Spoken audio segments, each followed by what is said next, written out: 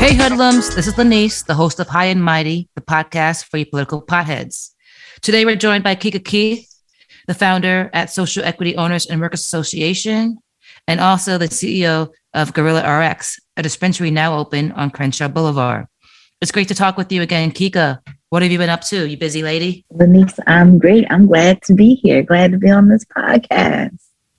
Yeah, I had no idea that community work involves making a podcast, but they said you got to tell the people what you up to. You got to talk to the people, and they're like, do podcasts these days to do that. So here we are. So thank you for joining us on this journey. Yeah, I'm following your lead always. I remember from coming up to visit you, and you were the only known model for a social equity incubator up in Oakland in 2017. So I love that you're always setting the pace for us. Well, thank you. Thank you. I've definitely had some squad members, and it's been a journey. I've learned a lot. And I know you've learned a lot, and you've had a journey. So I just want to take some time today so we can talk about our individual and collective journeys, and maybe some folks out there in podcast land, one of our political pot friends, can learn something useful wherever they find themselves wanting to get involved in cannabis justice. So I just want to start with something recent. You've celebrated a big win recently, right? Can you share with us what that is? Yes, we're 2 months in to the opening of Gorilla RX Wellness Co.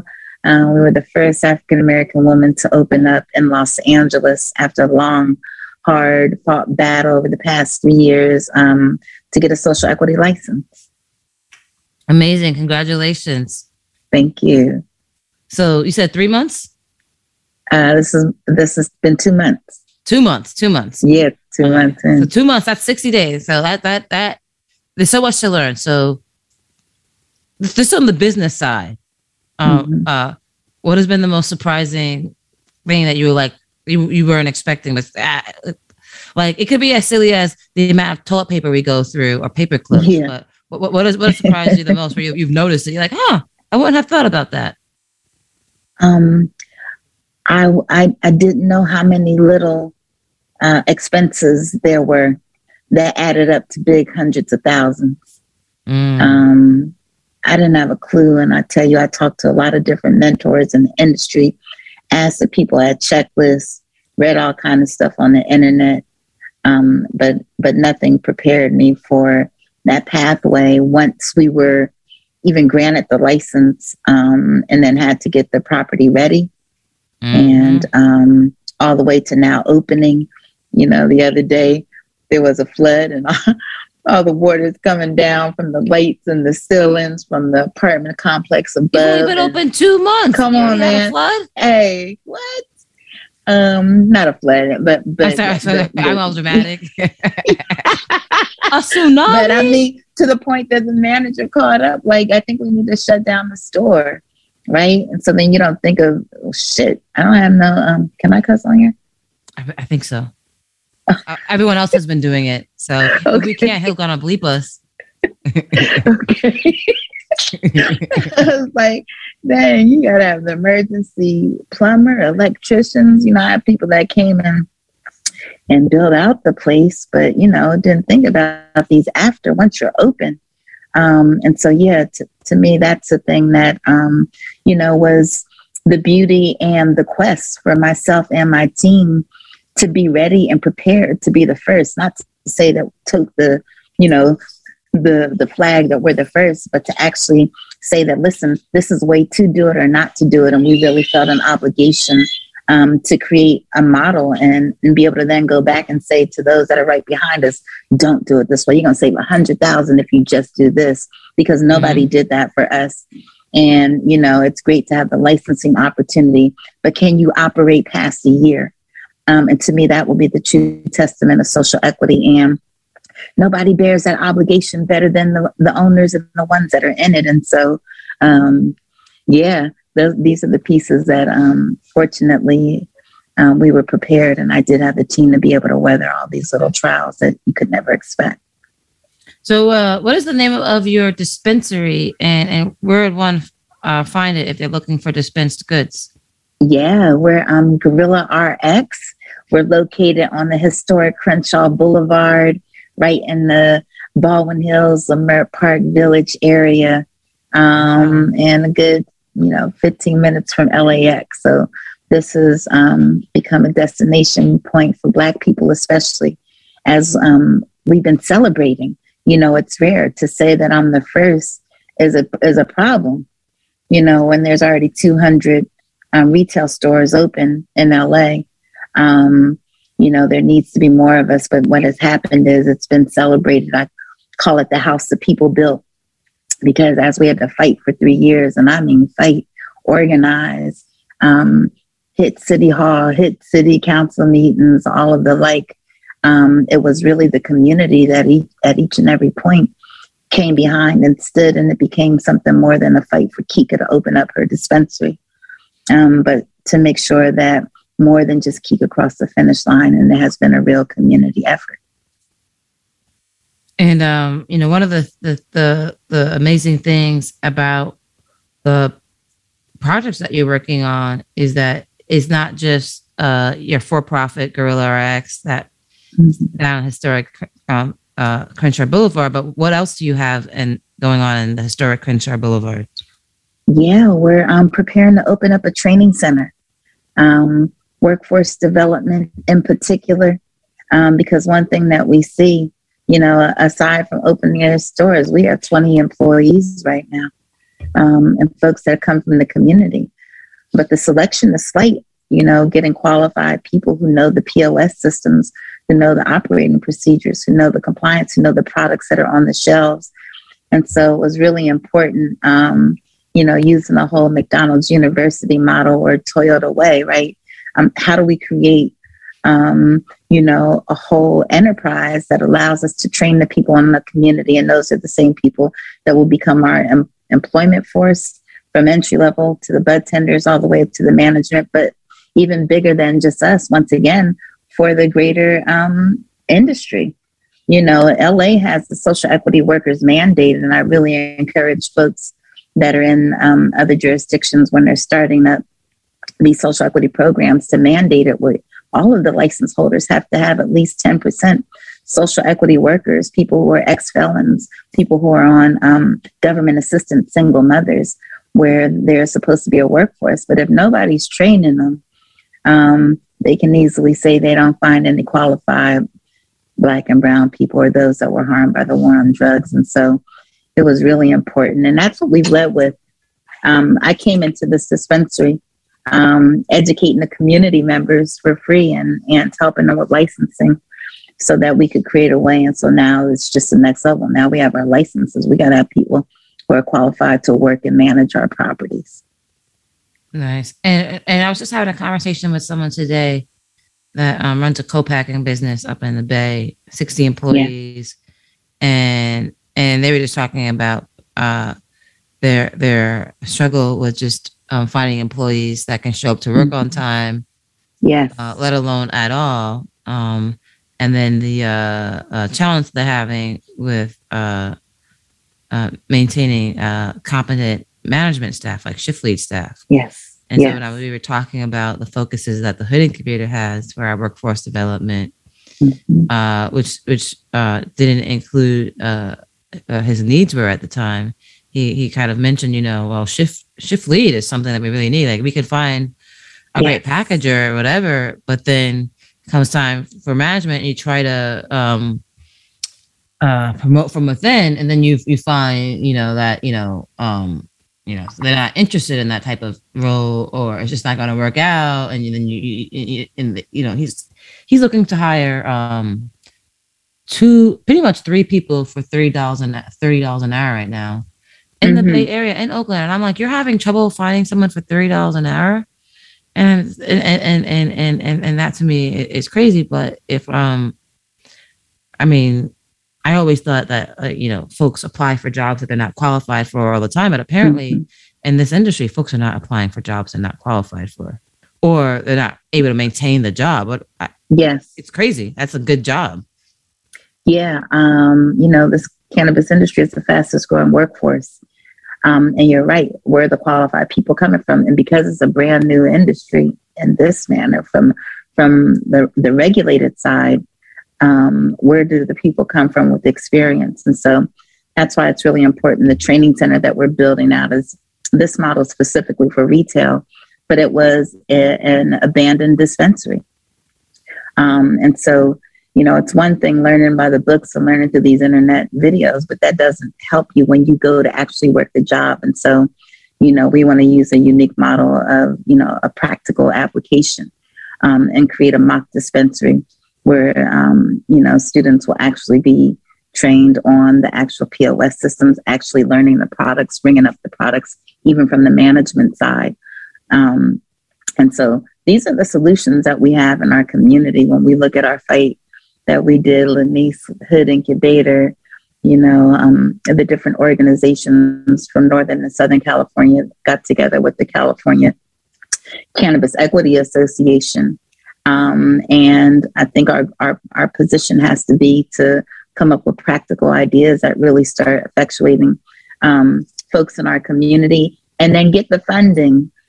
Funding keeps going to these local jurisdictions. That was an important fight that we began to look at having qualified nonprofits and community organizations that know the needs of the community, know how to teach the life development skills, not just the practical or the business skills, but the things that will make sure that that employee or that manager comes to work on time. We're best qualified, and yet these funds are not available for community organizations. And then they give it to these local jurisdictions, and then the local jurisdictions turn around and put out an RFP. And so now you're just like losing money off top because, the local jurisdiction, of course, has to take their cut for the administrative fees of executing the program. It costs money to put out an RFQ and then oversee it. And so if you just skip that part, they're not doing it themselves anyway.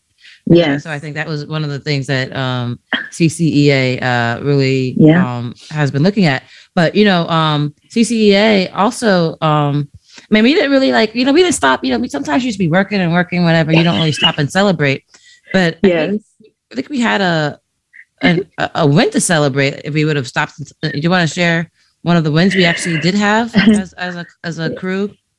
Yeah, one of the big wins was getting that extra $50 million allocated to social equity through Senator Stephen Bradford. Exactly. We organized that press conference and went hard and even lobbied up to that point.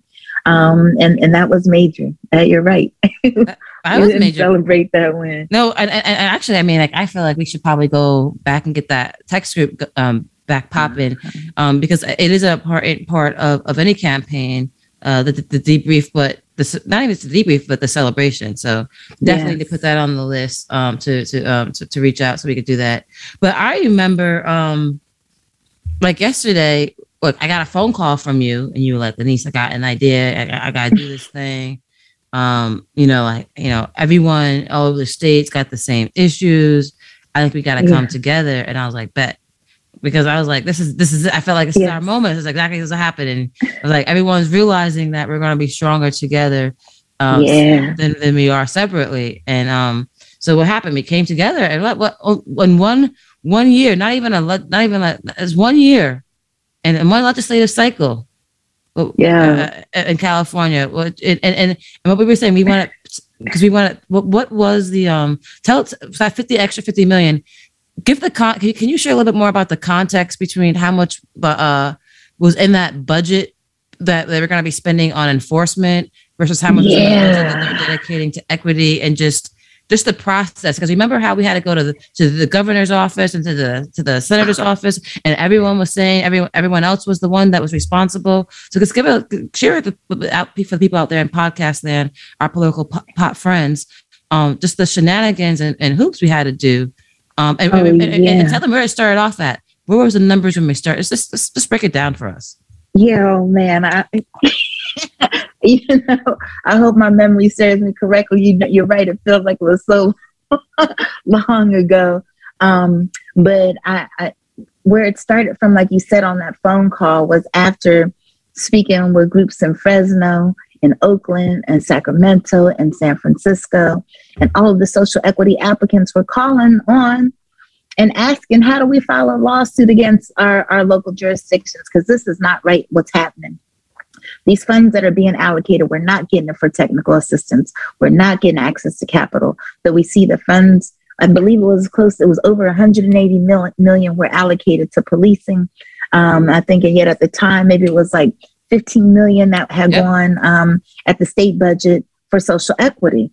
And so everyone was like, that's it. We're fed up. This is enough. And the beautiful part about it was the first time. There's always been, Northern California is up here, Southern California, we all speak to each other in passing, but we all were at the same level of fed upness, for lack of a better word. And we unified on that. And we organized in a very short period of time. And it did take us, bringing on a lobbyist that assisted us with knocking on doors with the different assembly members, the different senators, and making the pitch to them, telling them the importance of it, lobbying with Senator Bradford and letting him know the importance and that we were here to support him, putting the pressure on to get more budget allocated for social equity. And it was that unity. All egos were left aside. If people had issues with each other, that was left aside, and we were all stomping on one accord. And we convened at the state capitol in the midst of COVID. And so the beautiful part about that too is we didn't have hundreds of people. It was a good 25 of us that went up there and represented and organized that, and Senator Bradford spoke, and we were all in one accord about what our demands were. And then right after that, we followed that up. We followed that up. I remember all the work we did now. You having that moment. Like, oh yeah, that's what we won. We went hard. Yeah, we went hard, right? We even put the state on notice that we were willing to file a lawsuit against the state of California. Oh, I actually forgot about that. Yeah, we hired an attorney, and we sent that attorney sent that letter because it was that serious, especially when we saw those numbers about policing. And, when you get to the point where you feel like, what the hell else do we have to lose? We ain't getting shit out of this social equity, nothing. We unified with that energy, but we came hard. We came with the talking points. We came with the research. We came with the facts, and we came in unison. And we got the results that we stomped for, and that was that additional $50 million. And that's historical. And so, I just want to say it here, say it. I don't know if I'm going to say it first because that's not important. I just want to make sure it's officially said. And I consider you the birth mother of CCEA because, I got the call. You said everyone's trying to do this thing. Like we need to do it together. And I mean, that's just like how organizing. And the thing that I love about cannabis is that like there have been times when I've thrown cannabis events or just through the campaigns you're working on, I've had the opportunity to look around the room and be like, if it wasn't for weed, there's no reason why any of us, but all of us would be in this room, because the way life normally works, we would not be talking to each other, because the regular, playground click stuff, those groups would be over there with each other. But like cannabis, all of a sudden there's some weed in the room, and you got people of different races, different class levels, different ability levels, languages, just somehow communicating, hanging out, chilling. Yes. And I think that's a beautiful thing. And for this particular movement of bringing us together for the State Cannabis Equity Alliance, you really helped spearhead that. So I just want to thank. I know it wasn't you, because I don't want to say that it was you alone and be like, like, who about me? We all know there was a lot of folks that did work. But at the end of the day, we know that there was a lot of enthusiasm and organizing that you did. And so I say that one of the things that's so crazy is that a lot of folks who were just trying to sell weed became politicians. Hey, So tell me a little bit about the ways that cannabis has made you more civically engaged. What? I mean, for real, I've been denying it for a minute. But if nothing else, if nothing else, I definitely feel like I'm a for real lobbyist. I didn't know. I didn't have a clue. I'm a serial entrepreneur. This is my fourth business. And I've never had to be politically engaged. My dad has all kind of degrees in political science. I've been aware of it, conscious of it. But I've also seen how, I've been one of those Black people who've been like, what are the effects of it? And I've strayed away from being involved in politics. And then I quickly learned as soon as I started going to the first couple of city council meetings. I was like, this shit is designed to fail. I remember when Kat Packer, who's now the executive director for the DCR, and when she was a Drug Policy Alliance, and actually she was the one that, she was the one that sparked my interest in understanding that this was a political game. I remember going to one meeting, and I remember early days, like Bradford and Assemblyman Reginald Jones Sawyer and our councilmen, the black ones, were coming into the community, and they were holding these events, these like town hall meetings about cannabis.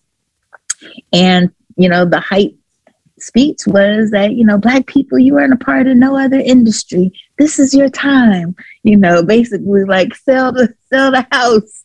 You need to get into this. And I mean, it was electric, and it was riveting because these are well-spoken politicians, they're orators. And to hear that come from them, there was something, the hope. We've always hoped for reparations. We've always hoped for some sort of economic justice forever. And they were selling this. And I never heard no politician speak on something like this. That sparked my interest to the point that I had a beverage company. I went inactive on the shelves of Whole Foods. I was in over 300 stores. I bet everything on the hype that was surrounding this. And I remember probably about my third or fourth meeting, and these would randomly pop up. California Minority Alliance used to do these meetings all over. And Kat Packer was sitting up there, and she was young. She was with the Drug Policy Institute, and she was one of the panelists. And man, she ran down these statistics of, the criminalization and the economics, and she just knew her shit, and the policy so incredible. I mean, after that meeting, I went up to her and gave her my card. In this early stage, I didn't have no business. I was still doing my beverage company. I was just exploring stuff. And I went up to her. I was like, if you need any assistance, I would love to learn what you know. And that's what sparked my interest, to know that this was a political process. And little did I know later, after we were on many stakeholder working groups, that she would become the executive director. But yeah, so then I realized that, and I knew, well, I'm not a lobbyist and I don't have a lot of money. So how am I going to effectuate policy? Well, shit, I got to get my people to come down to these meetings with me. By this time, it's only 3 or 4 of us in these meetings. Yes, then you went for the people power. Is that? Yeah. Oh, I know where this is going. Is that how we get to the infamous story of the lawsuit? Yeah. Yeah. So I don't. Okay. I'm sorry, I sped it up. Slow it down. Tell us something. Yeah. Nah. So yeah, that was the setup. I just knew, like, oh man, there got to be more of us. I'm sitting in these rooms like, this shit is designed to fail. Oh, this is the biggest. This is a Trojan horse. I'm like, every meeting I'm going to, I'm like, oh man, this is a setup. So then I would go back into the community in Leimert Park to the little coffee shops, and I would just start talking to people like, yo, you guys, we've got to get together on this. We got to come down to the city council meeting with me. And that's how it started. And every time we would get information, we create cliff notes for the regulations. We go back and we started organizing different groups and people, the Sharif Franklins, the Cheryl Branches, and start doing these workshops and learning more. But we're teaching ourselves at this point. The city doesn't have no money for technical assistance. The $10 million budget that was meant for social equity. Yep, did it. At $10 million that was for social equity, the city diverted to police enforcement in 2018. So it was a necessity, right? And, you know, once we started doing that, well, we weren't charging for this, but people were now stopping. Now we had talking points. We were saying the same thing. Time is going by, more time. So people are getting more agitated. We getting more people behind us. The team is building. And the one thing that I said, because we always heard about these golden tickets in LA, and I'm sure every city you'll hear somebody talking about some politician promising some placement or licenses long before the licensing process started. And I heard it too many times. A lot of folks have bridges to sell in this cannabis industry. You know what I'm saying? For real. I heard it too many times. Well, I'm coming in naive. I know about this shit. I didn't know about none of that kind of stuff. And then I started feeling slighted. I began to have a little vendetta. I'm like, oh, I just went inactive on these shelves because I was believing this is some hype. Oh, hell no. Nah. Y'all not to break it bread. And so I knew the goal was get as many people ready to go across the finish line so that if we ever, and I'm thinking this back in 2017 to 2018, if we ever have to file a lawsuit against the city of LA, we're going to put everything in binders and we're going to package everybody. And in that process, we built a lot of loyalty and trust in the community. Because we weren't asking for money to give them the information. We were helping them, or we were referring people. We were building up our army. And lo and behold, 2 years later, 2019 roll around. After 2 years of delays, I'm paying $12,000 a month in rent on an empty building. You got mothers and daughters who sold their grandparents' house they inherited to get commercial properties. They about to go on foreclosure. These stories were common.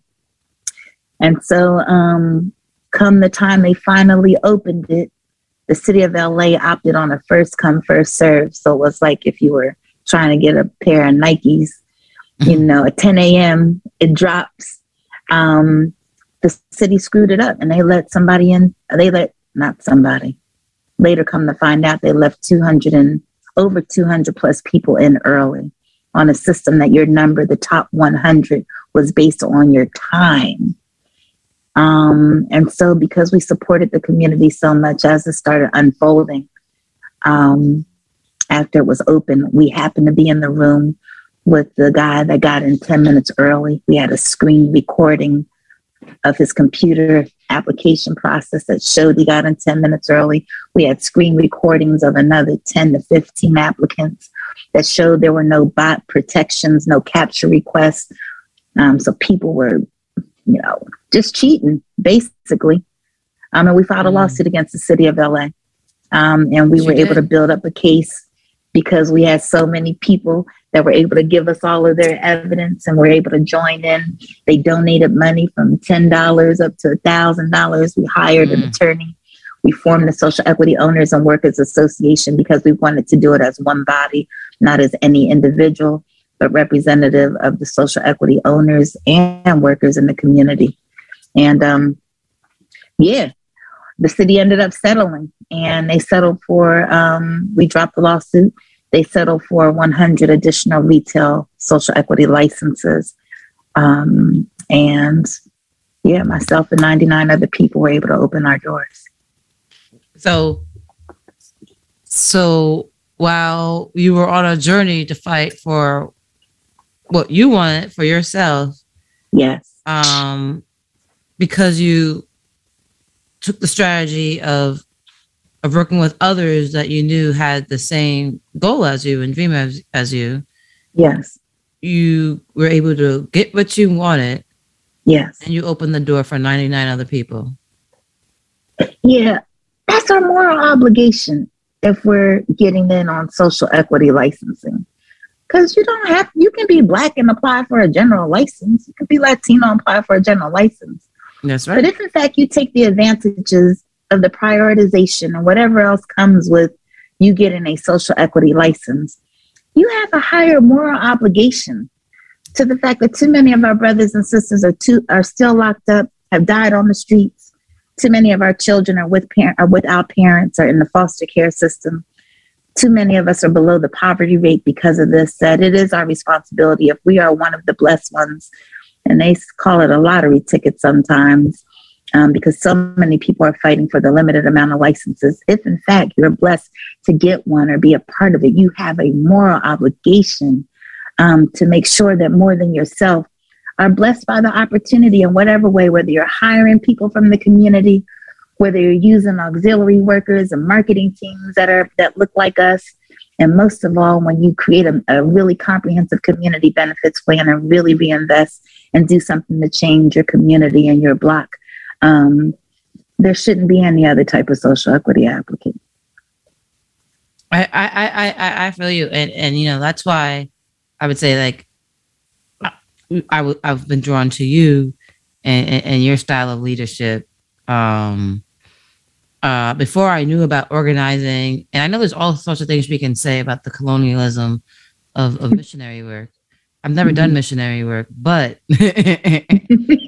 I did go to a Jesuit school for undergrad, and you know, we had the fathers and the friars and the sisters teaching us or whatever, and we learned a lot about service leadership.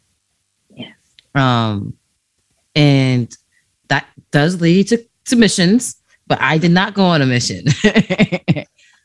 I did regular service leadership in my community. But a lot of times, you know, like, I feel like this makes me think about the idea of leadership, and obviously we've just recently met, but I feel like we've been taught by some folks who think similarly, because especially in the cannabis industry, you see some folks walking around, or in the world, you know, you see some folks walking around and they just have their chest stuck out, puffed out, and they say, "I'm a leader."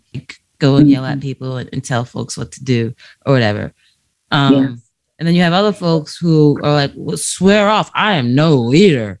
Oh no, you know, I'm just trying to do my own thing, and I'm trying to do what's right." And then all of a sudden, people are like, "What do I do? Where do I stand?" And that people are asking you where to stand. People are asking you to where to show up. And then you have that annoying person over there on the other side talk about, "I'm a leader." And I mean, the easiest like pop culture reference I could think about is like fucking like Rugrats. You know, wasn't like Angela or Angelique, what was her? Angelica. Angelica. Angelica. She thought she was a leader. That's like our classic leaders in American, United States society, right? But wasn't the real leader like Tommy or something? Yes, that's right. Tommy was the real leader. That's real talk. Yeah. He didn't run around talking about, I do that. You know what I'm saying? Like, yeah. And so like that's what I really feel like about what you were able to accomplish down there in LA, because to be honest, you know, we have too many Angelicas. Yeah. You know, and not that you need to be a white man baby, Tommy, but you need more Tommies, right? Exactly. And so in the whole story about just, you know, because you took the whole idea of service leadership, you know, like helping others as a way to help yourself and seeing it through. I think that that was so effective on the local level that when we span out and we start thinking about the federal level, we start thinking about what was it, November or December 2020? Was it last year? When we had like that little, it was like, "It's on fire, everything's on fire," and the fire was that they were trying to pass a bill that would undo a lot of the work that the states had done that had already had adult use and equity programs. And one of the most major issues was the felony exclusion. Right. You know, and so you have folks like you down in Los Angeles doing the work, helping to win an extra 100 licenses, helping folks with felonies, you know, get access to these licenses.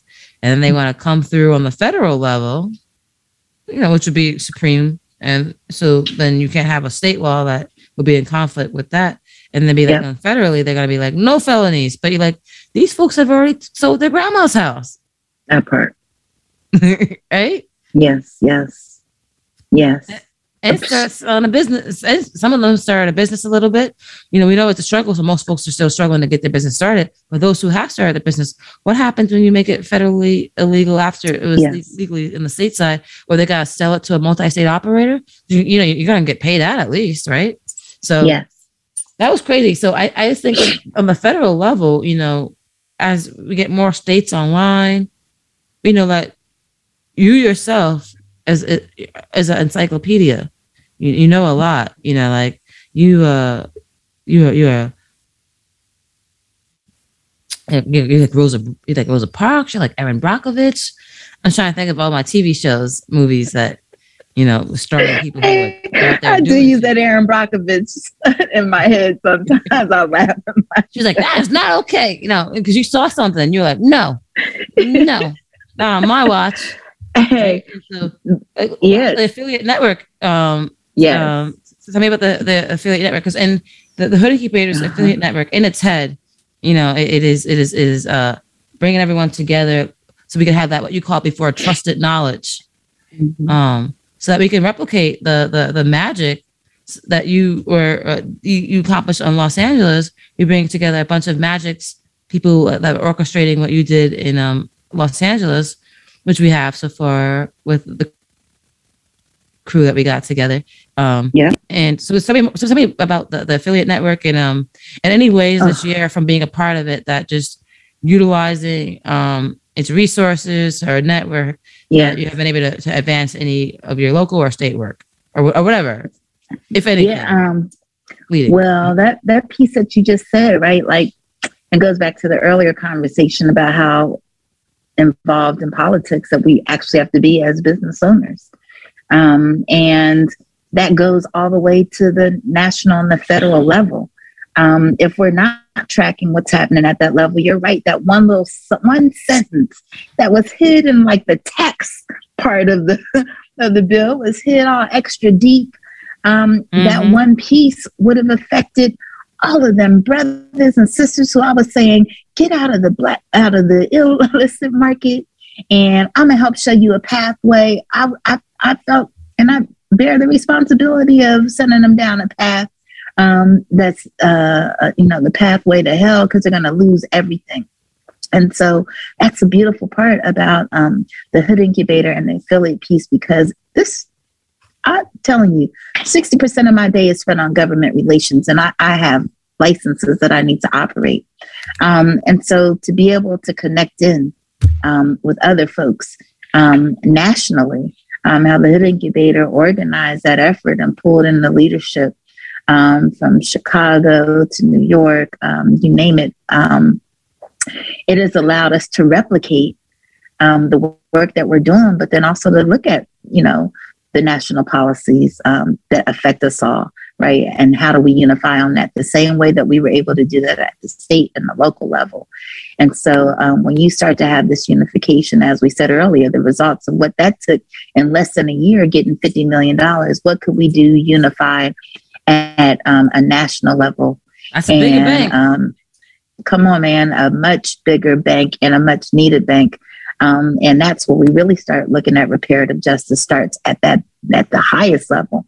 And we cannot do it because we still have to organize. The same thing that I'm saying, we cannot be remiss to think that we can live just on social media and we can use technology in order to move legislation without us having millions of dollars. So the only way we can do that is with the people.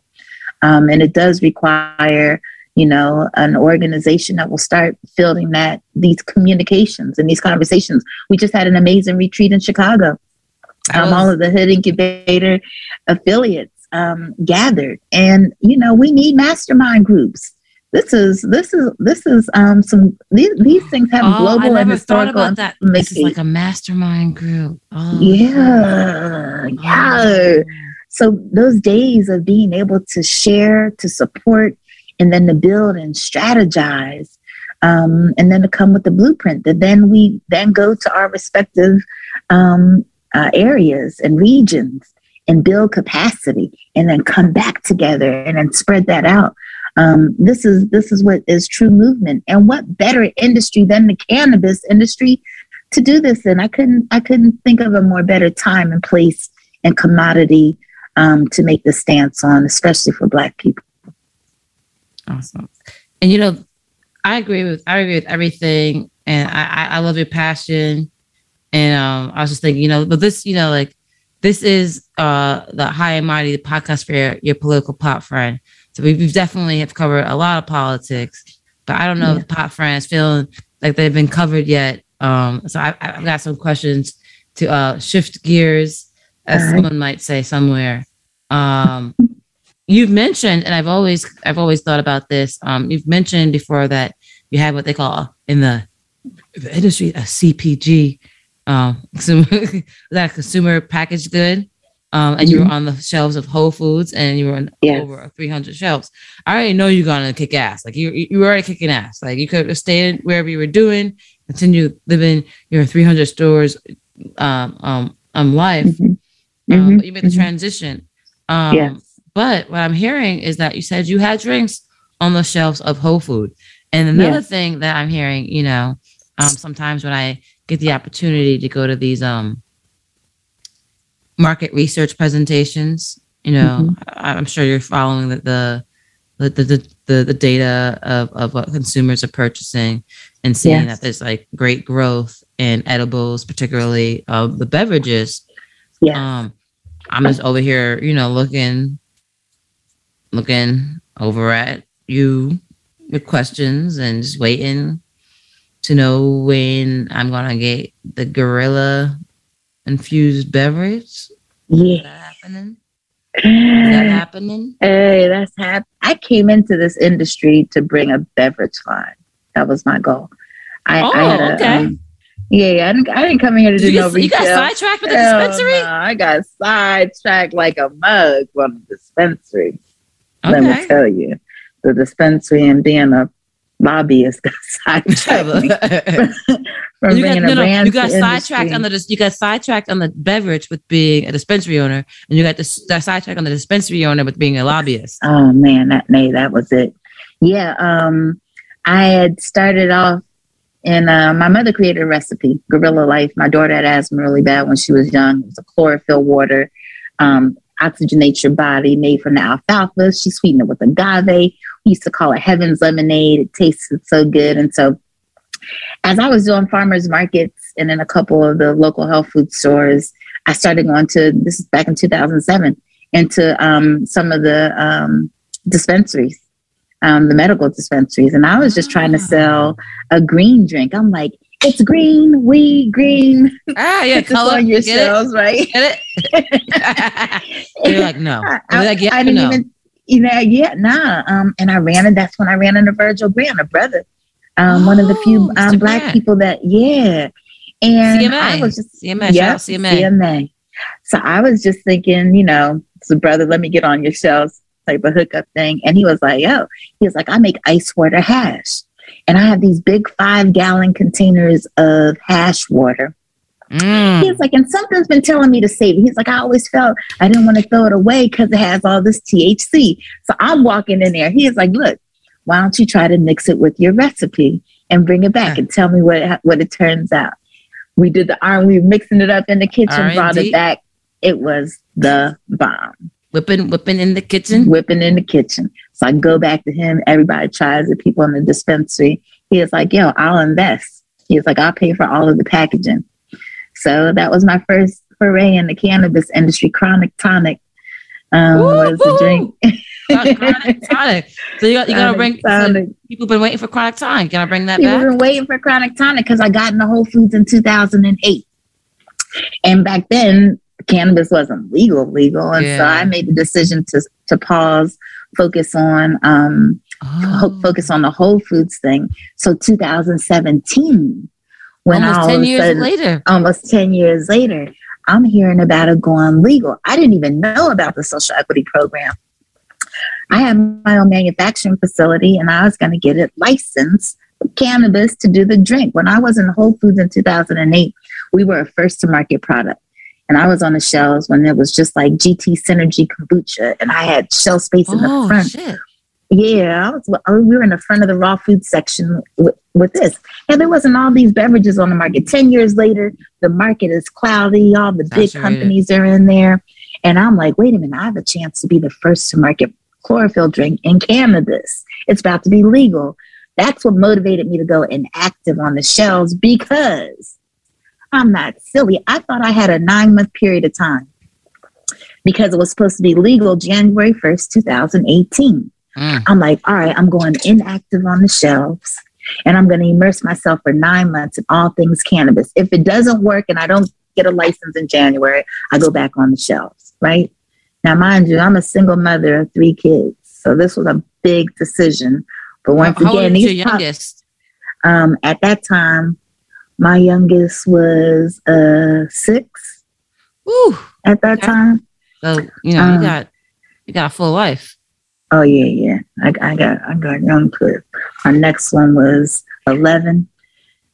So I went to Oaksterdam. I studied. That's how I really got immersed in it. And